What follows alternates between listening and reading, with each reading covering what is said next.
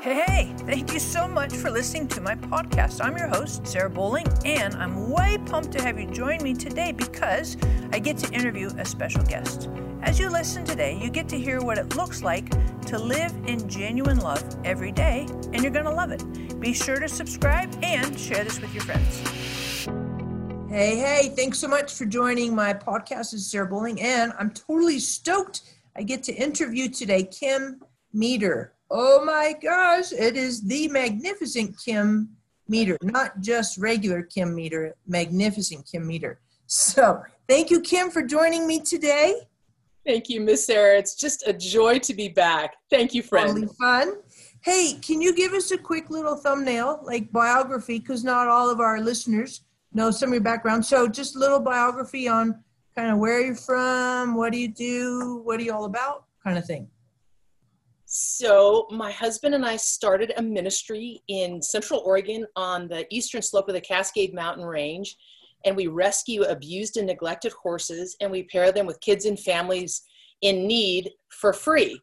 Because what Jesus did on the cross, the message of the gospel is free, and so everyone can afford free. And because of that, we've been doing this now for 25 years. This is in 2 weeks will be our 25th anniversary of serving the Lord with horses. And in the last 25 years, the Lord has been so faithful in crazy, amazing, are you serious God ways. Manna just literally has fallen for 25 years. In the last quarter of a century, the ranch has rescued more than 300 horses. We see about 5,000 visitors annually. We've served over 100,000 children free of charge. And we have helped to start about 220 other similar ranch ministries in the U.S. and in Canada, and about a dozen worldwide. And this is what God can do with pain that is given to him. He's the only one who can transform it into something that is beautiful and powerful and can change the atmosphere that it's released into. That is the God that we serve. And that's what hope and love can do. Nice. And nice. So let me ask you this too, because I love this. I know about you, and I want my listeners to know this too. What are some of the things, hobbies, things you like to do? Oh dear. Yeah, I'm really excited for this one. Oh my goodness. I live in a house because I have to. I could live in a tent on the side of a mountain tomorrow. I love the high country so much. And it's my truest church, whether it's hiking or skiing or shed hunting or anything. My husband's a licensed captain and fishing guide. And so out on the ocean, but seriously, up in the glaciers and the high country is really where I can hear his voice, and it's where I experience the power of his presence and the grandeur and awe of the depth of his love that his word says over and over and over, that his love for us, I just read it this morning in Psalms, like I think it's 102, that his love, as high as the heavens are above the earth, is the depth of his love for one of us, just one of us. And so I love the wilderness. I love everything that has to do with outdoors. And that's where I experience the love of my Savior the most. Totally cool. Do you hunt and fish and all that too? I love fishing and love ocean fishing and all the Pacific rivers that run into the ocean here in Oregon. I love hunting with a camera. I'm from a hunting family and I'm all about it. I just can't do it, but I can creep up on animals and I just love watching them be and do what they do. And that just thrills my heart. So sneaking up on critters out in the wilderness and just watching them, just being a part of this world is good stuff. It's totally fun. Completely fun. I get it.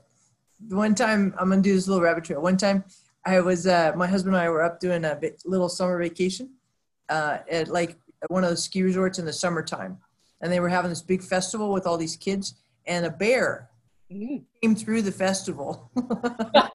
That's when you know you live in a rural place. So we weren't even in the wild. I mean, the bear was out of place. And all the people were like scurrying like cockroaches when the light goes on. Bam! Nice. Everybody out.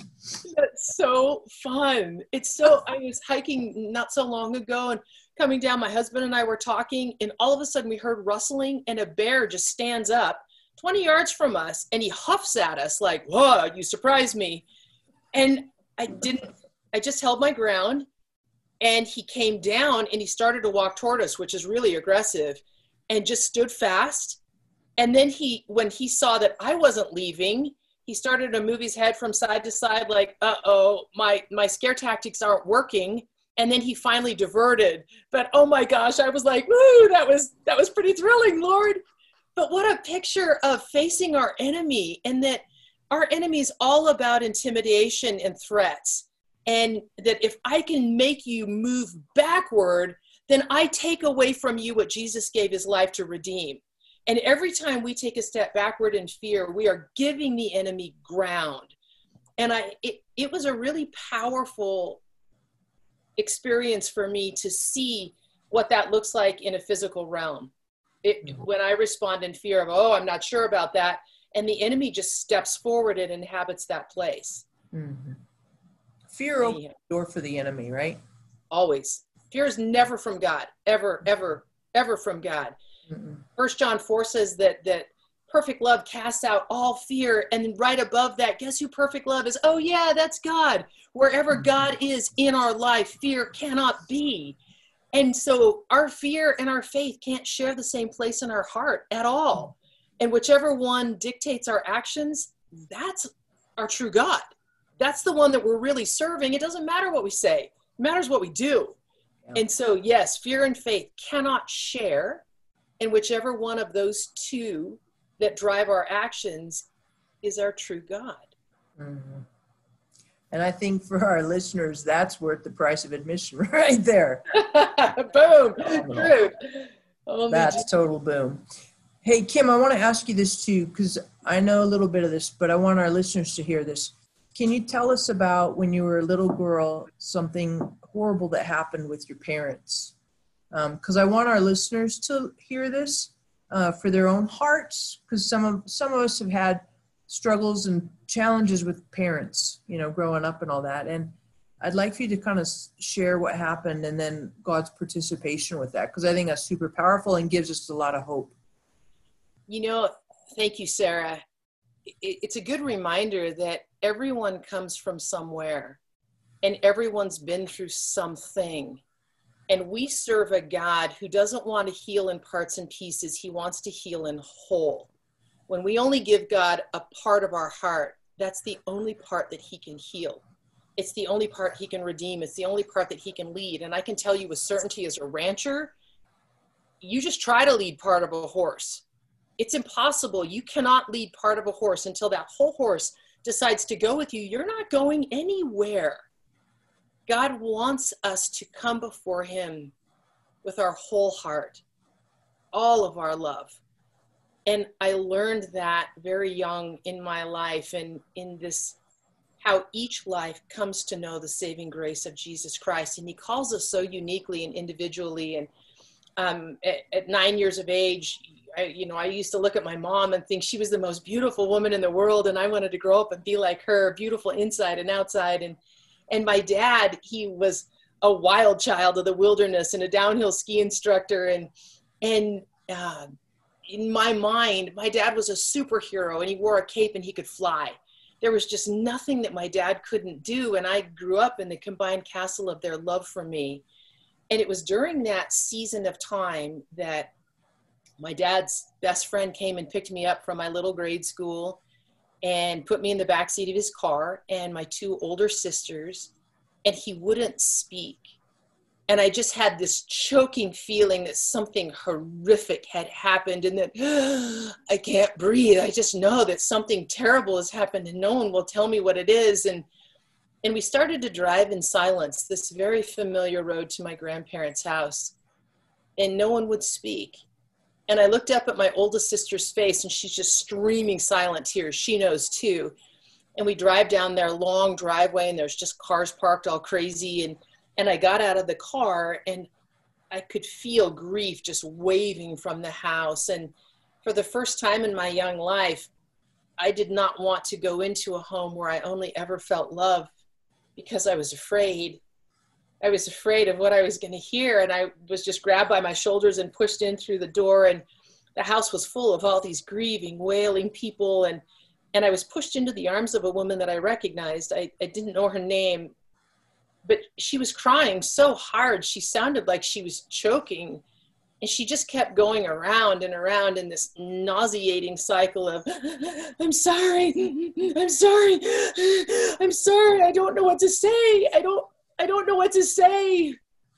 I don't know how to tell you this. I don't know what to say. I'm so sorry that your dad has just murdered your mother and he's taken his own life. And I'm so sorry. And I remember looking at her and thinking, wait a minute, my dad loves me and he loves my mom and he would never do that. You're a liar. And I just popped her in the chest and broke out of her arms and ran out the back door in this child's effort to just outrun the unthinkable, and just ran and ran and ran until there was nothing left. And it wasn't very far. And I'd been running through an orchard that had just been plowed and the ground was really soft. And I remember just falling down in this overturned earth and sobbing and screaming and inhaling dirt and choking and retching. And I could hear what I thought were animal sounds. And I didn't even recognize the sound of my own voice, as I could hear coming out of my mouth these words, Jesus, help me. Jesus, will you help me now? I need you, Jesus. And Sarah, I didn't even know who Jesus was. I wasn't raised in the church. To my knowledge, at that point in my life, I'd been to church twice. All I knew about Jesus is, I think he's the guy on the cross. I did not know the power of Romans chapter 1 that says it doesn't matter who you are, how you were raised, what culture you were brought up in, what religion you were taught to believe. When your heart is being destroyed, we know intuitively to turn to the one who made that heart, because intuitively we know he's the only one who can heal and redeem it. And I didn't know verses like Romans 10:13 that declares everyone who calls on the name of the Lord will be saved. I didn't know that. All I knew was that in that moment, there was a pop in my heart and an ignition of hope and a knowing that you are going to get through this and everything's going to be all right and you are no longer alone. That's all I knew. That is all I knew. I had no idea that the Lord of all creation crossed the expanse of heaven and got down in the dirt and knelt beside a breaking child and took the hand that was reaching out to him. And my Jesus has never let go. Not then, not now, not ever. His love is so powerful, so unfathomable, so unbreakable, that when we take a hold of him, the reality is that I'm thinking of John 10, and it talks about how being in the Father's hand, and Jesus is saying that you're in my Father's hand, and no one is stronger than my Father. No one can pry his hand open, and you're in there. He's got you. His love is surrounding you. You want to know what you're surrounded by? You think it's pain. You think it's sorrow. You think it's grief or bitterness or unforgiveness. Do you know what they did to me? You think you're surrounded by all this blackness. And yet, when you call on Jesus Christ to come in and be your Savior and come into your heart, that surrounding changes into the light of heaven. You want to know what you're surrounded by? You are surrounded by the loving grasp of God the Father himself. And that will happen in the life of every single human being who cries out with an honest heart that Jesus Christ will come in and be the Lord of their life and be the Lord of this life, to forgive us of our sin, and that we would commit to do our best to walk with him every day that we have life and breath. That's a life that God can lead. And in that moment, this young life was completely transformed. And it wasn't because of what I was told to do. It wasn't a message or a sermon or here's how you become a Christian. I met him and my life has never been the same. And I've lived a life from that time.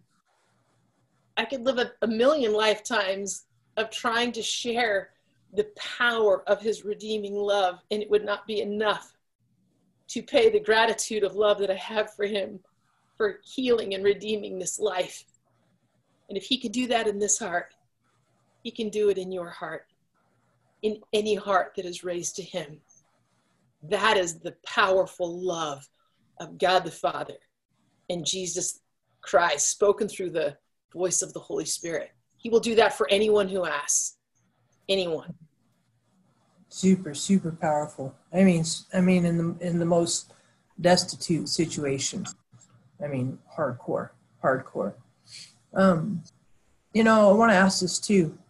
You talk about the love of God, genuine love of God, and obviously, you know, you're 9 years old and you sense that genuine love. How do you see that play out, like real time today? You know, like not only to you, but also through you. How do you see that genuine love now as, you know, however many years later? Wow, that was 50 years ago. I'm almost 60. And so that was a long time ago. And what I know about his love is that the more I know and experience it, the more I realize I don't know anything, and that his love is so big and so vast and beautiful and powerful. And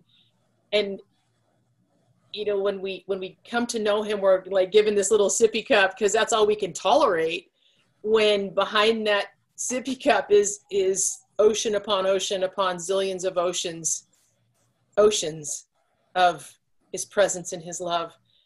I came to know him in the presence of a horse. I was not saved by a horse. I was saved by Jesus Christ on the back of a horse. And in those young years of my life, knowing the power of his word and what I've seen in the power of his love through the years is met and married my husband. We moved to Central Oregon and started rescuing horses. And we had no idea what God was going to do. And in rescuing the land and then filling the land with broken trees and then filling the broken land with broken horses. And then all the broken kids started coming in and they all looked just like me. And they all looked just like those little wild horses in our state and in your state that run wild. And when a horse is orphaned, they will follow a band for days, weeks, months with their head down, circling, asking all the time, will you receive me into your herd? I need a home and I need a family and I'm alone and I'm afraid. Will you accept me into your herd? And every kid that came up our driveway looked like one of those orphan horses, head down, eyes down, just so afraid and just asking, can I belong here? And will you accept me into the herd that is Crystal Peaks Youth Ranch? And we founded this ranch in 1995, and to see the faithfulness and the love of the Lord pour through horse after tree, after branch, after blade, after child, after family, after all these things, to see the love of our Father pour through all those things, that more upon more will know the power of his love. That he would take the very thing that the enemy meant to destroy this life by. And when we give that pain back to him, Genesis 50:20 is true. What the enemy means to destroy you by, God is going to transform into the very thing that gives life. And 2 Corinthians 1:3-4, that don't you know that God is going to comfort you in your time of need? So when others go through something similar, you can give them the comfort. You can give them the love that God has just lavished on you, that ocean that is pouring through you. Just open the floodgates and let him roar through you everything that he is: love, joy, peace, patience, kindness, goodness, gentleness, faithfulness, self-control. Let it roar through you. That's what transforms the world around us. And I have seen the power of his love. Jesus himself said all through the Gospels that the greatest commandment is to love God with everything that you are, heart, soul, mind, strength. You love him with everything you are. And when you do that, you're so full of his love. Now I'm going to ask you to pour that out on each other, because that's how the world is going to know we belong to Jesus, because we have unusual love. And it doesn't mean perfect, and it doesn't mean we don't make mistakes and fall on our face. We still live in skin. But it does mean that we keep asking him to flood us with the tsunami of his loving presence. And when we do that and we release mindfully his love into our surroundings, that's when we see the environments around us transform by the power of his love. Love wins every war. The love of God wins every single war you will ever face, because there's no defense against it. You can't fight the genuine love of God. It is the most powerful force in all of history, in all the universe. And we have the choice to carry that and give that every minute of every day. Totally powerful. Totally powerful. And we don't earn it, and we don't lose it. Amen. Amen. I mean, you think about that. You can't like dial it up and you can't dial it down. You know, God's love is steady no matter what. You can build a life on it. It is the bedrock upon which we choose to live. And if we are not experiencing the love of God, it's for one reason only. It's because we're not choosing to. We are not choosing to. And I know that makes a lot of people frustrated when they're in a hard or painful place.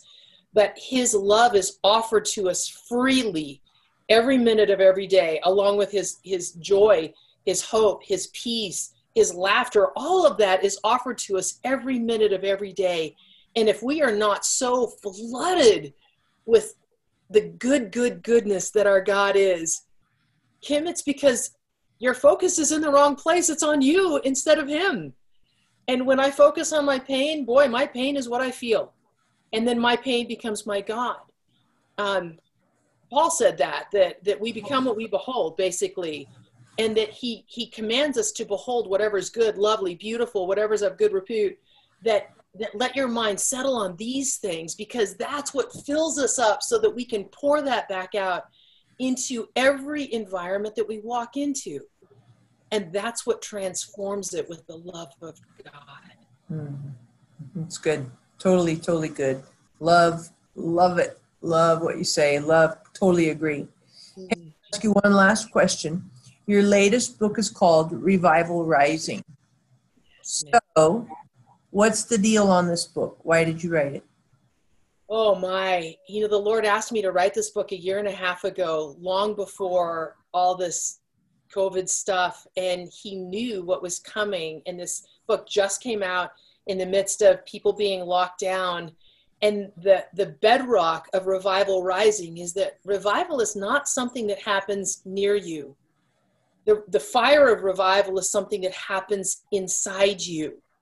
Inside you, when we come before the Lord, and I'm thinking right now of Hebrews 29:11. No, it's Hebrews, 12:29, that talks about how our God is a consuming fire. And when we know who we are in him and who he is in us, that ignition of passion and the flame of his presence within us